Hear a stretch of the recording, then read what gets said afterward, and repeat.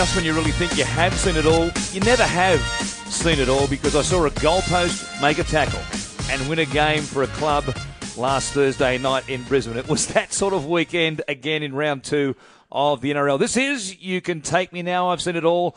Warren Smith along with Matty Russell to take you through the weekend we've just seen, Matty, and what may lie ahead for some of the teams who are either desperate or riding the crest of a wave after a brilliant start to the season for a number of teams. Yesterday afternoon, I'm fresh off losing about 3 kilograms in the commentary box at Brookvale Oval, which has no air conditioning, which isn't a massive surprise given the antiquity of Brookvale Oval. I was going to make a cup of tea out of my bottle of water without heating it on the desk halfway through the second half, because I reckon had I put a tea bag in my bottle of water, I could have had a little Irish breakfast, 1 milk, bit of sugar.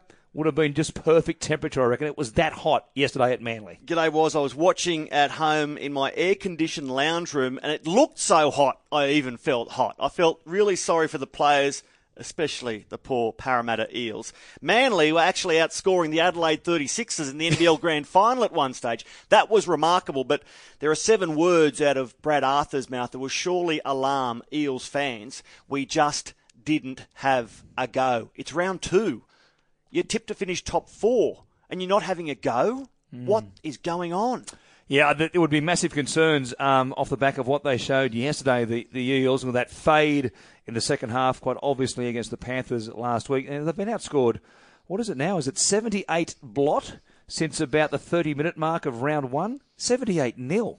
I mean, that's hard to do. And no team has given up 50 and won the comp.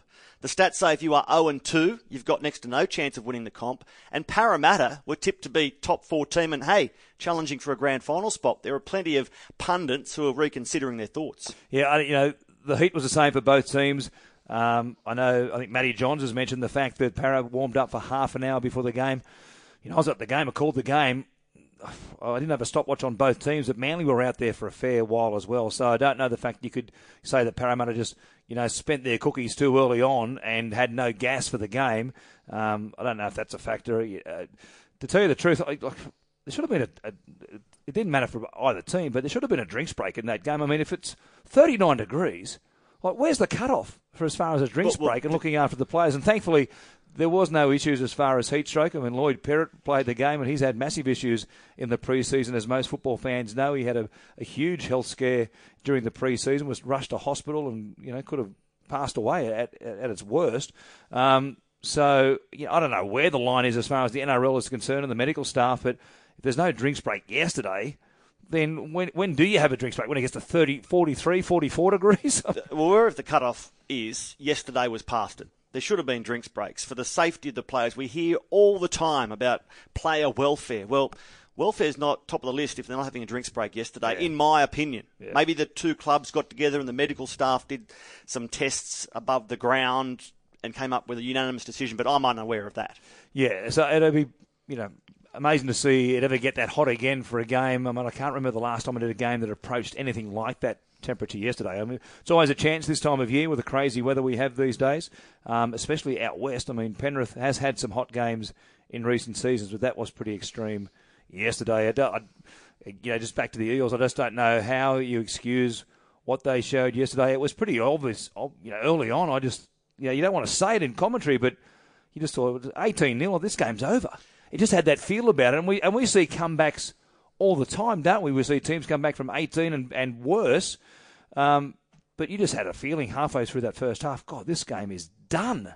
And the ease with which Manly went up the middle. We know Parramatta's forward pack isn't big, but they've existed on their want, their desire, their tenacity. That was non-existent yesterday. So if you're not going to have the size of some other clubs, you've got to play above your weight, and they didn't do that. So what does Brad Arthur do this week? He's already started, I suppose, by calling them out and saying, we didn't have a go. I wouldn't like to be an Eel at training this week. Yeah, and it's rare that a coach will actually go to that extent. I mean, you could count on one hand the times where a coach has actually walked into a press conference and said, we flew the white flag. We just didn't have it. They'll quite often say, we didn't come out of the sheds at half time. That means we just weren't switched on. Doesn't mean we didn't have a go. But yesterday when he says those exact words, we just didn't put all our everything into it, then there'll be some soul searching this week at Parramatta, no doubt. And they need to get things going in a hurry because they've got a huge game this weekend, haven't they? Against the Cronulla Sharks. Both 0-2. And before we leave Brad Arthur, it's all very well to call out the players and say, we didn't have a go. Well, underline we. Players often perform for their coach. If they're not having a dig, I'm sure Brad Arthur would stick his hand in the air and say, well, I've got to accept some responsibility. I've got to make sure they do have a go. Yeah, tough week for a coach because they'll be running through everything. I mean, they'll go through, was the warm-up too long? What did we do? In preparation for the week, are we doing something? And you start to question everything you've done, not just in the last couple of weeks, but going back to November 1. If that's when you started pre-season training after the players have had their break, you're going back to November 1 or November 7 or whatever the date was and thinking, have we been doing something wrong this whole time for the last 3.5 months to get this team ready for the season? It's a great point. Brett Camorley, I remember him saying that the worst part about a losing record across the first month of competition, you start to second-guess everything you've done pre-season.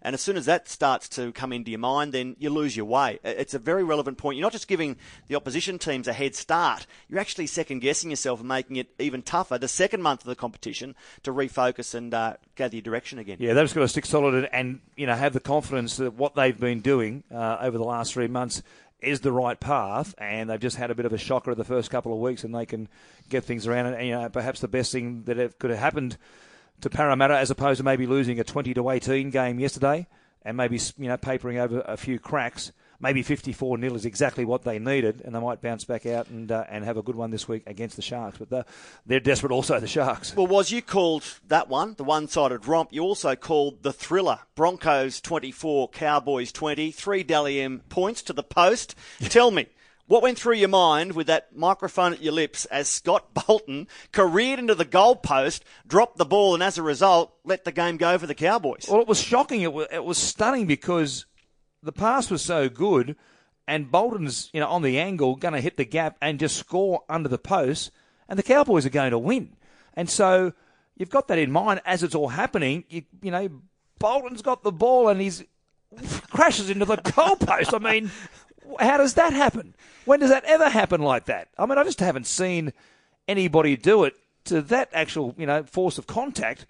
I don't know, ever. For 110 years, the goalposts have been in the same position. Scotty Bolton's had a long time to be aware of where the posts are. To his defence, he was running.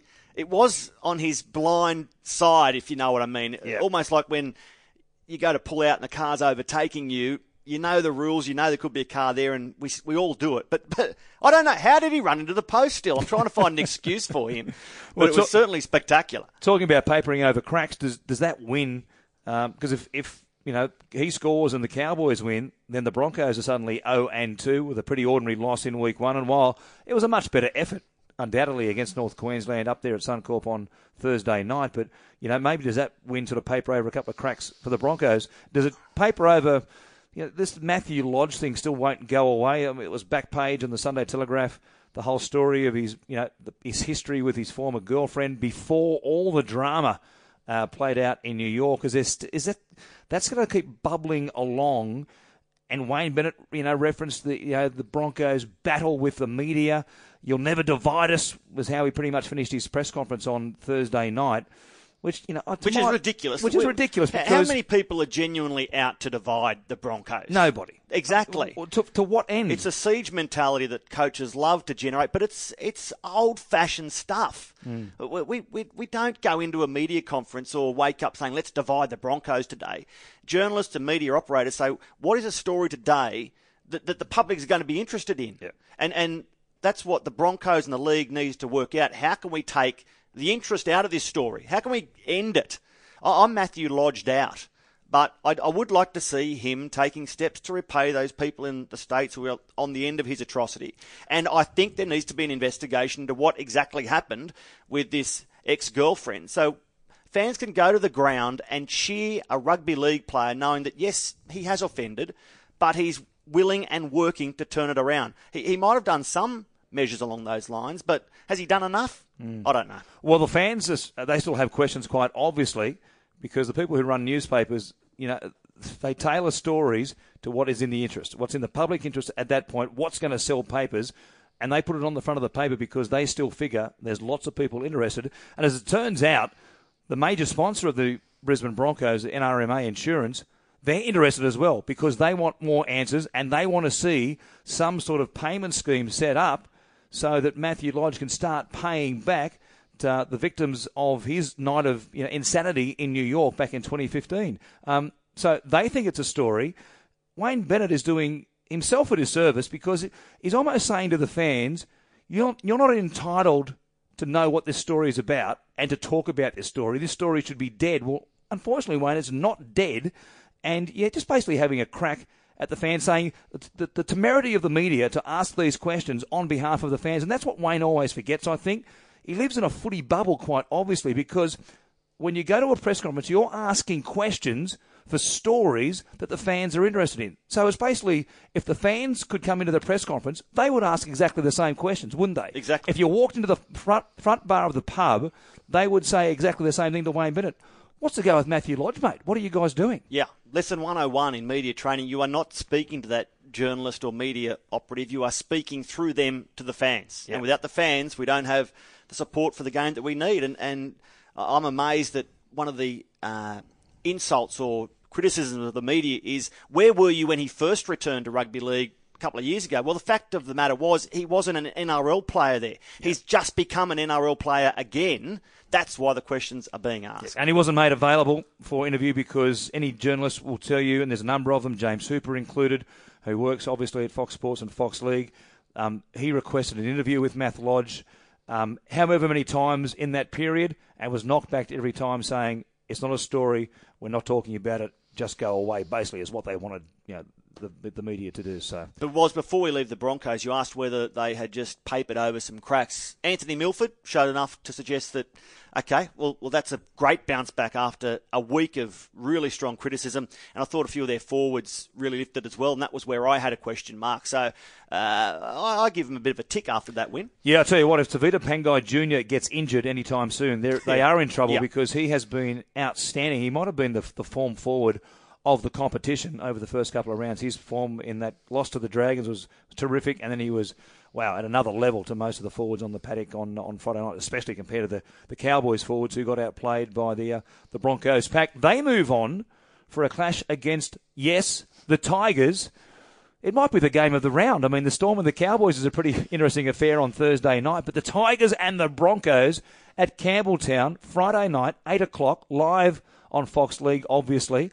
It should be a full house, shouldn't it? It should be. But we've said that before, and let's hope Campbelltown really gets behind West Tigers. It's a huge weekend for Tigers. They've got celebrations spilling across the whole weekend, and after going 2 from 2, just as a sidelight, in spooky fashion, 10-8 for the second week in a row. Canberra was beaten 30-28 for the second week in a row, and South Sydney played Penrith, who were down 14-0 and came back to win for the second week in a row. So quite clearly, round one was so good. A few teams had said, let's do it again in round two. So, but the Tigers, their defence outstanding against the Roosters and now Melbourne. Can they keep that defensive intensity going? That's the question. And here's another question. If Josh Reynolds is right to go, does he come straight back in? He's their $900,000 marquee man. What do you do with Josh Reynolds once he's over his hamstring injury? I think maybe Benji Marshall alluded to the fact in his post-game interview on Saturday night down there in Melbourne that, I'm prepared to go back to the bench and play a role off the bench, and that might be a three-man rotation where, Reynolds starts at 5'8", Brooks is the halfback, Benji comes off the bench at whatever point. Reynolds bumps up into dummy half, which he's played in the past. It means he has to defend, quite obviously, in the middle of the defensive line. I'm not so sure that's a great idea. They also have Jacob Little coming back from injury at some stage pretty soon, the Tigers, from a shoulder injury after having a reconstruction at the end of 2017. So they've got some options in regards to the halves and the 5'8". Suddenly, it's a crazy situation because the old saying is don't change a winning side. But Reynolds, they've paid him a lot of money to come across and be a part of this team in 2018 and beyond. He's in the 17, there's no question about that. And he's going to be in a starting role. I think we'll see Benji come off the bench, and I think we will see that rotation through the dummy half role. I reckon it's a problem for week 4, not week 3, because the hamstring injuries are notorious, and given they play on Friday night, then not until the following Monday.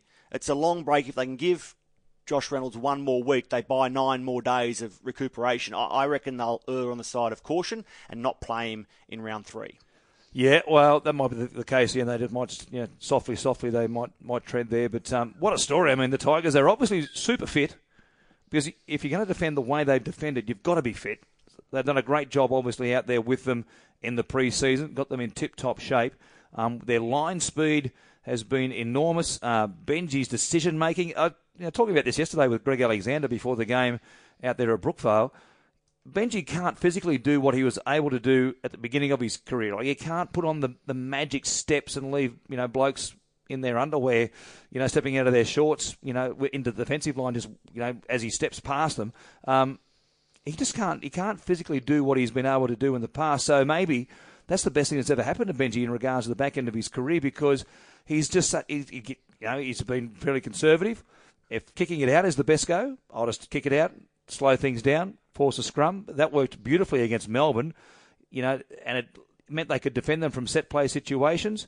There's such a control about his play at the moment, which there hasn't been, I don't think, at various times in his career, that it's just working so nicely for him at the moment, and he's just playing such a cool head. Great to see, isn't it? And something else that Brandy said, he said that Benji looks fit again. He's trimmed down around the rump, shall we say, and he looks like he's getting back. He's never going to be back to how he was in 2005, 6, 7, but he's clearly as fit as he has been for a couple of years, and I think he enjoys the leadership role that returning to the club where he made his name affords him. We saw that on Saturday night against Melbourne when he called the troops back to form a tunnel for Billy Slater. Great touch before he did a Fox League interview. You could defend him or forgive him for being absorbed in the cross he was about to do, but no, where are my players? Let's get back here and recognise Billy the right way. I just thought it was fantastic, a real show that his status at that club is clearly in the top few. And you sort of wondered when he went back to have this final year, maybe it goes beyond a final year depending on how things pan out, but I think at this stage it is determined it's going to be a final year for Benji, and I don't know longer term how his body would fare going into 2019, but that was classy. What they did, he's a real leader there. He's taken ownership of that role, and Ivan Cleary is such a cool, calm customer himself. Obviously, they get on pretty well. Benji's brought, as we mentioned last week on the podcast, Benji's brought a lot back. I think it's his time with Wayne Bennett, as critical as we are of Wayne Bennett. I think you can learn a lot off him as far as man management and footy. So, lots of things clicking for the Tigers at the moment. I guess there'll be people waiting for the bubble to burst. I don't think it will. I don't think it will burst. If it's going to burst, I don't think it bursts against the Broncos. I think the Tigers are in that game up to their eyeballs. They proved that. If you can go to Melbourne on a night where there's a milestone game for Billy Slater, and their record in milestone games, you and I have done plenty of them, it's phenomenal. And Billy's 300th in particular. And they played them off the park. They outworked them. They out-tackled them. They were too good for the defending premiers, who only lost 2 games all of last year at full strength. It's in the last 30 games, if you include the World Club Challenge final against Leeds, it's only their 3rd loss when they've been at full strength in 30 games. Wow. Yeah. So, full credit to the Tigers. Well, I flew down with the Tigers on Friday, and one of my travelling companions said, how will the Tigers go against Melbourne? I said, not good. Billy's 300th. The Tigers, I fear, might have had their 1 win for the first 5 rounds. Well, they've proven me wrong, and good luck to them. That horrid draw across the first 5 weeks, all of a sudden they're 2-0. I've got Melbourne again coming up. They've got the Broncos, they've got the Eels, but all of a sudden you're not writing them off in any of those games. No question. No. They've proven themselves over 2 weeks against 2 of the hot pots. So it's game on for the Tigers. They go into every game now at least even money. As far as the punters should be concerned, that's for sure. I mean, they won't be underdogs to anybody at the moment until someone knocks them off. They'll be out there, and they should be favourites for most games they play at the moment. And was 3 teams who finished bottom 4 last year are now 2-0. We've wrapped the Tigers. What about Newcastle? 30-28 against Canberra. And early in the weekend, I called the Warriors against the Titans. Now, admittedly, Gold Coast had no Ash Taylor, but I saw more from the Warriors to say, hey, there's some potential here. We've been on this bandwagon before, and it's gone off the edge of a cliff.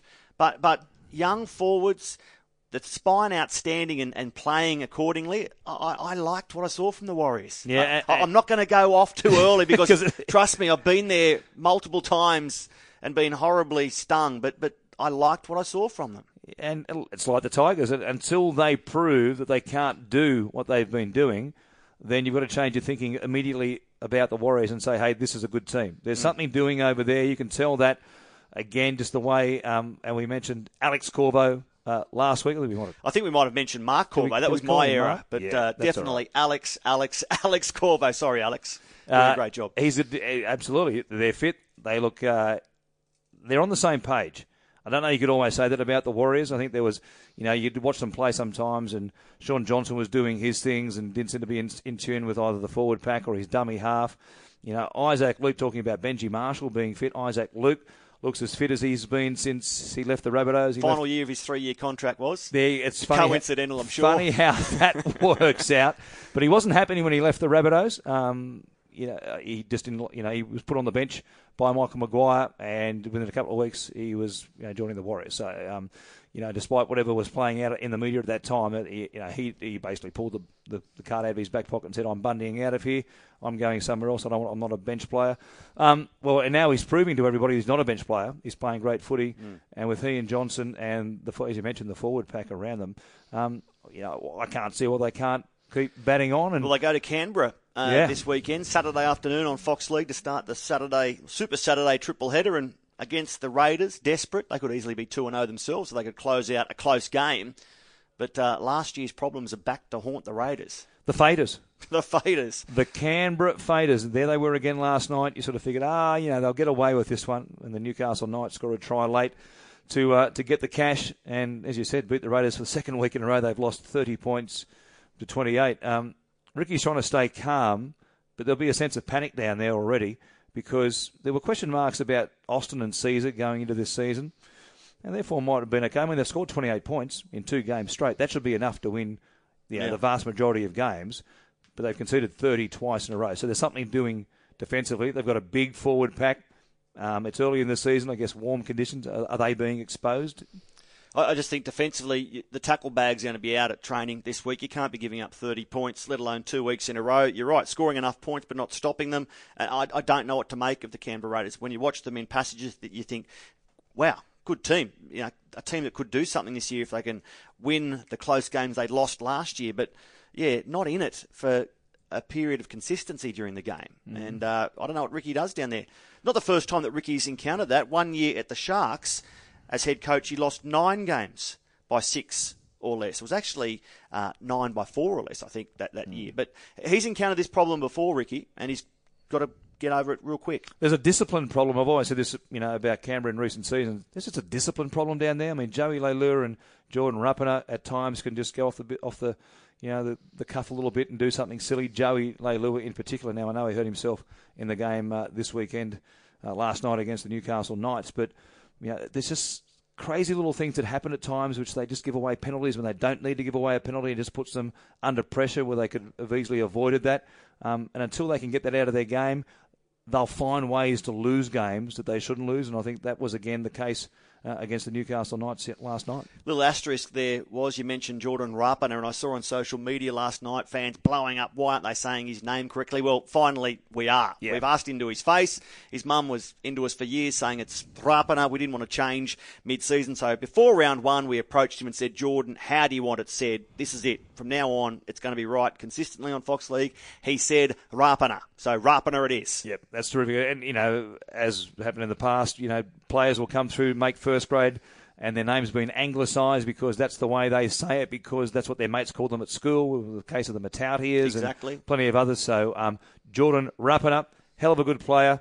Scored another terrific try last night, and maybe he can spark the Raiders over the weeks ahead because they need something pretty quickly. Indeed they do. Starting this weekend against the Warriors, who are on the road. They won on the road week 1. I wonder if they can do it week 3. From what I saw, as I mentioned, fantastic. You're calling that game. You're also calling the Titans and the Dragons. Now, the Titans didn't have Ashley Taylor in that loss to the Warriors on Saturday. They take on the Dragons, who are 2 from 2. It's at Toowoomba, of course, because the Gold Coast Titans home ground, Seabus Super Stadium, is being used as a venue for the Commonwealth Games. So they're on the road to begin the season. Yeah, well, Ash Taylor turned 23 against the Warriors. He obviously watched, but now he goes back to his old home ground. And they missed Ash Taylor big time. The amount of time they spent in the Warriors 20, and I thought, here they go. Here's the try to really set this game up. They just couldn't come up with the play. Last year he led the league in try assists, 29 in fact, 21 via the boot. Well, it was stark, the fact that he wasn't out there. They lacked that punch to get a repeat set or set up that back end of the set to come up with points. So if he returns, that increases their chance immeasurably, especially at Toowoomba, where it's been built up as Ash Taylor returning home. Yeah. And as a sidelight, fantastic. I've been calling out for years, we need to play more games in regional centres. The critics come at me and say, no, it cheapens the game. It doesn't cheapen the game. It repays the regional fans who pour so much into this code week in, week out by travelling to the Big Smoke to watch footy. I love it. So I hope that the Toowoomba promotion is fantastic, and I hope it's a beaut game, but the Titans will need to be really good against the Dragons who've started unbeaten. And I think their forward pack can certainly step up and challenge the Dragons. Jai Arrow was fantastic again.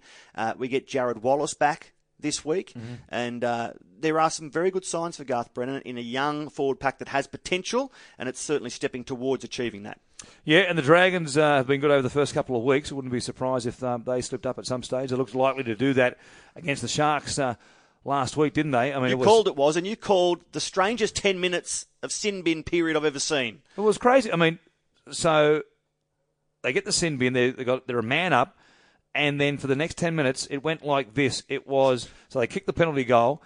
There was a knock on Matt Moylan off the kickoff. They turn it over. The next possession, Aaron Gray knocks it on play 1. Next possession, Andrew Fafita knocked it on about play 4. Then they gave away a penalty, 2 points. Kick it out on the full from the kickoff, Josh Dugan. They give away another penalty for a dangerous throw, 4 points in total. They were -4 during the sin bin period. Can you believe that? No, and I watched with interest as Shane Flanagan left his courtside or field side chair, walked up the tunnel, and I was screaming, follow him into the room, because I could picture chairs and water bottles going everywhere. But obviously we had to go back to the action. I feared for the dressing room as Shane Flanagan entered. Yeah, I thought they might before full time, may I add. He'd given up. Yeah, that's right. Oh, a minute to go. Yeah, I thought like Ricky Stewart smashing a couple of plastic chairs down on the sideline of Canberra a couple of seasons ago. I thought we might have had plastic just shattering.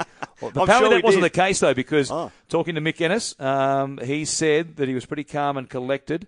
And they both had a bit of a chat before the players got back into the rooms after the full time finished and shake hands and all the stuff that happens after a game before the players actually get back in the dressing room. They said he was pretty cool and calm, and his press conference I thought was in the same vein. It wasn't, he wasn't red faced.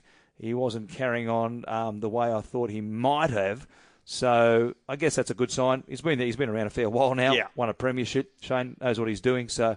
But, 0-2, massive game for them against the Eels. Yeah, huge. I'm really looking forward to that. I suppose equally, if two teams were unbeaten head-to-head, I think there's as much interest when both teams are yet to open their account because, the desperation reading is sky high. So, I've got the Storm and the Cowboys. Oh, yes. On Thursday night, which will be huge. And the loser of this one will have lost 2 games in a row.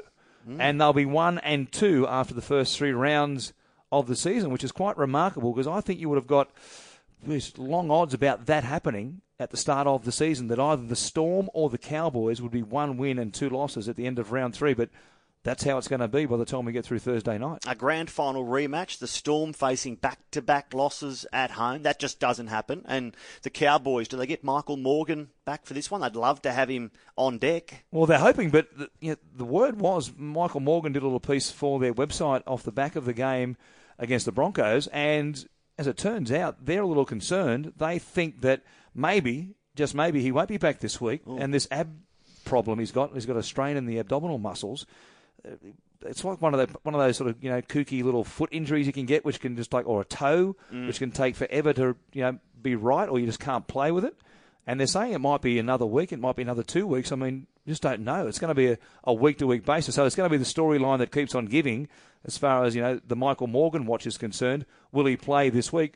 And from what we saw defensively, I think especially with Tamare Martin being exposed a little bit in his combinations on that right-hand side with Justin O'Neill outside him, I think they need Morgan back there pretty quickly. Otherwise, they're going to be targeted, especially this week, by the Melbourne Storm. As you get ready to call this game, what are you thinking? What is there a positional matchup that you're really going to look forward to and thrive on? Is there some other issue at play? But, as a commentator preparing for this game, what jumps out at you as being the big factor? Like, obviously, last week it was 300 for Billy Slater. Easy. You do your research and your prep around a lot of that. But this week, grand final rematch, what jumps out to you very early on in the week, I know? I think Jordan McLean going up against his old club, quite obviously. And they'll need to show something, the Cowboys forwards, because I thought they were they were beaten on Friday night by the Brisbane forward pack. There's no doubt about that. Brisbane, with their line speed, got up in their faces, and the metres just weren't there for McLean and Scott. Jason Taumalolo at the back of the game was causing some damage. They came with that late surge and almost got away with the game.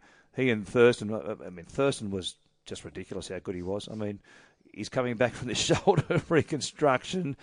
Just to watch him play, the efforts he makes. There was one player they bundled Corey Oates into touch to get possession, 20 out from the Broncos line, and Thurston came from 25, 30 metres away because he just could sense that there was a chance. If they held Oates up, he could get there and lend his weight to the tackle and get possession back for his team. And that's exactly what he did. They got the ball back and they scored through his efforts on the next set of 6.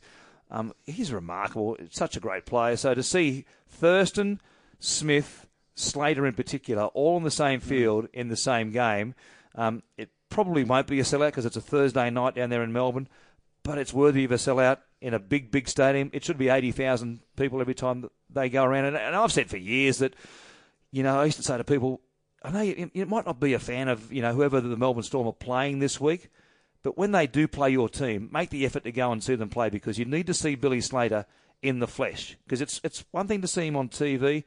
It's another thing altogether again to watch him in the flesh, and that's still the case here at the back end of his career, given everything that's happened with his shoulder injuries. But to see him every time he goes around, if you happen to be calling the game, it's a real treat, and I can't wait to see what Billy and they'll be doing some soul searching like the Eels, and the scoreline was quite different between 54-0 or 10-8 against the Tigers, but it's a game they certainly weren't expecting to lose, and it'll be a pretty intense week under Craig Bellamy down there in Melbourne, won't it? If JT continues that form that you saw against the Broncos, are you convinced he won't play any part in this year's Origin series? No, I'm not convinced of anything.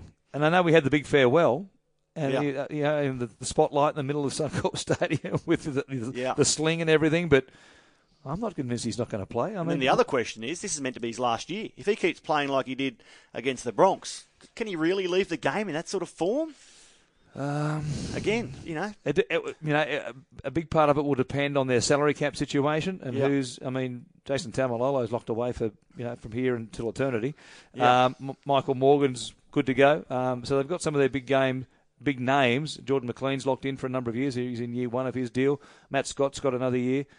So it might be a big ask to squeeze him in, given what they're doing. But they'd find a way. If he said, I want to play on. Never. Yeah, they'd find a way. Yeah. Even with third-party agreements perhaps being, more heavily scrutinised or being tightened up or being abolished, who knows what will happen in the next 12 months or so. Yeah. But maybe they might grandfather some of those deals. And, JT going around again, well, you wouldn't say that's a bad thing for football, would you? That old adage, I'd rather play for one season too few than one season too many. But, boy, if you're playing good footy and you love it, it must be so hard to make that decision. Or maybe if they win the comp. Maybe if they, they were close last year without him.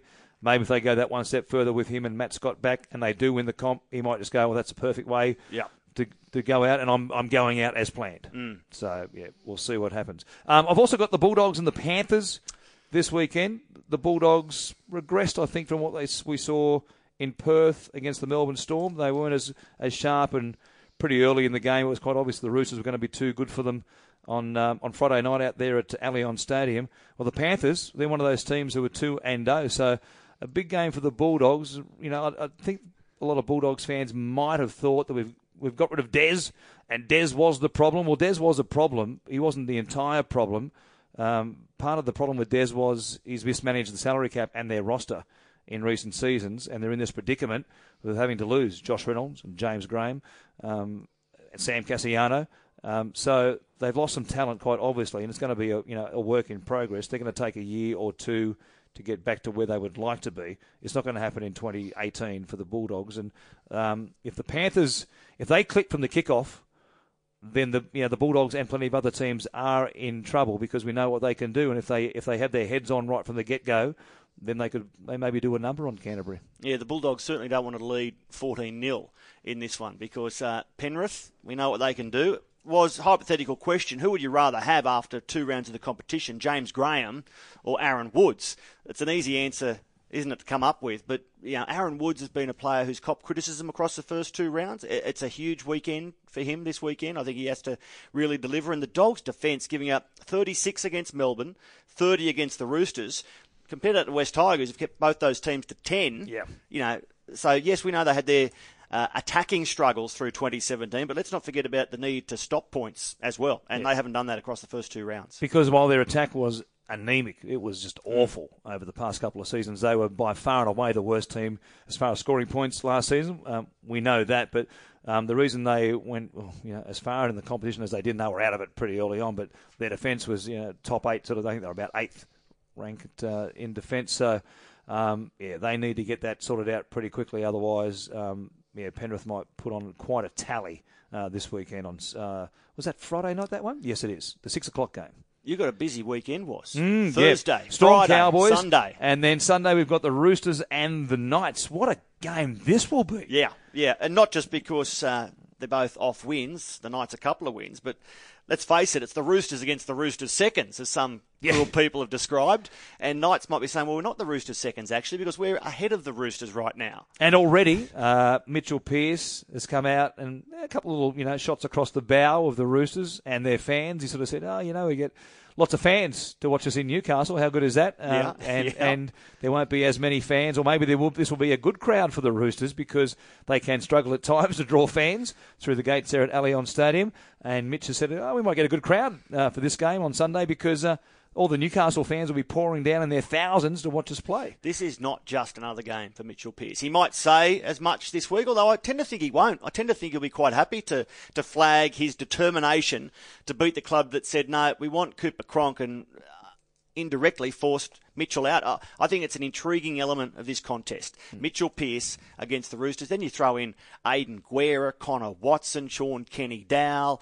They're all going to be up for this game. And it's a great way, again, to finish round 3. It'll be a beauty. Sunday night footy. I would like to see this slot every week. I think the 6:30 Sunday slot, there's a real chance to build a brand there for the NRL, and I'd like to see it. It won't happen this season, but I think it's Sunday night football. I know it's not comparing apples and oranges. Sunday night football in America is the biggest rating show on TV, not just sports, everything. And that's what it will be done for, because Sunday night in the middle of winter before a work day the next morning might not be too favourable in the eyes of the fans, but as a television slot, I know that with the benefits of Fox League, we hit pause, finish the Sunday meal with the wife and family, and then hit play and off you go. It's fantastic. Yeah, I thought last night, sitting back, and we did exactly that. We were having dinner while the Raiders and the Knights were doing battle down there in Canberra. I think it's a great slot. I'd love to see it every week. Let's hope maybe that's a fact in the future. Franchise footy, more of it. Who wins that game? Roosters at home. Roosters at home? I'd love to be able to tip the Knights, but I think the Roosters will click into gear even more so than they did last weekend.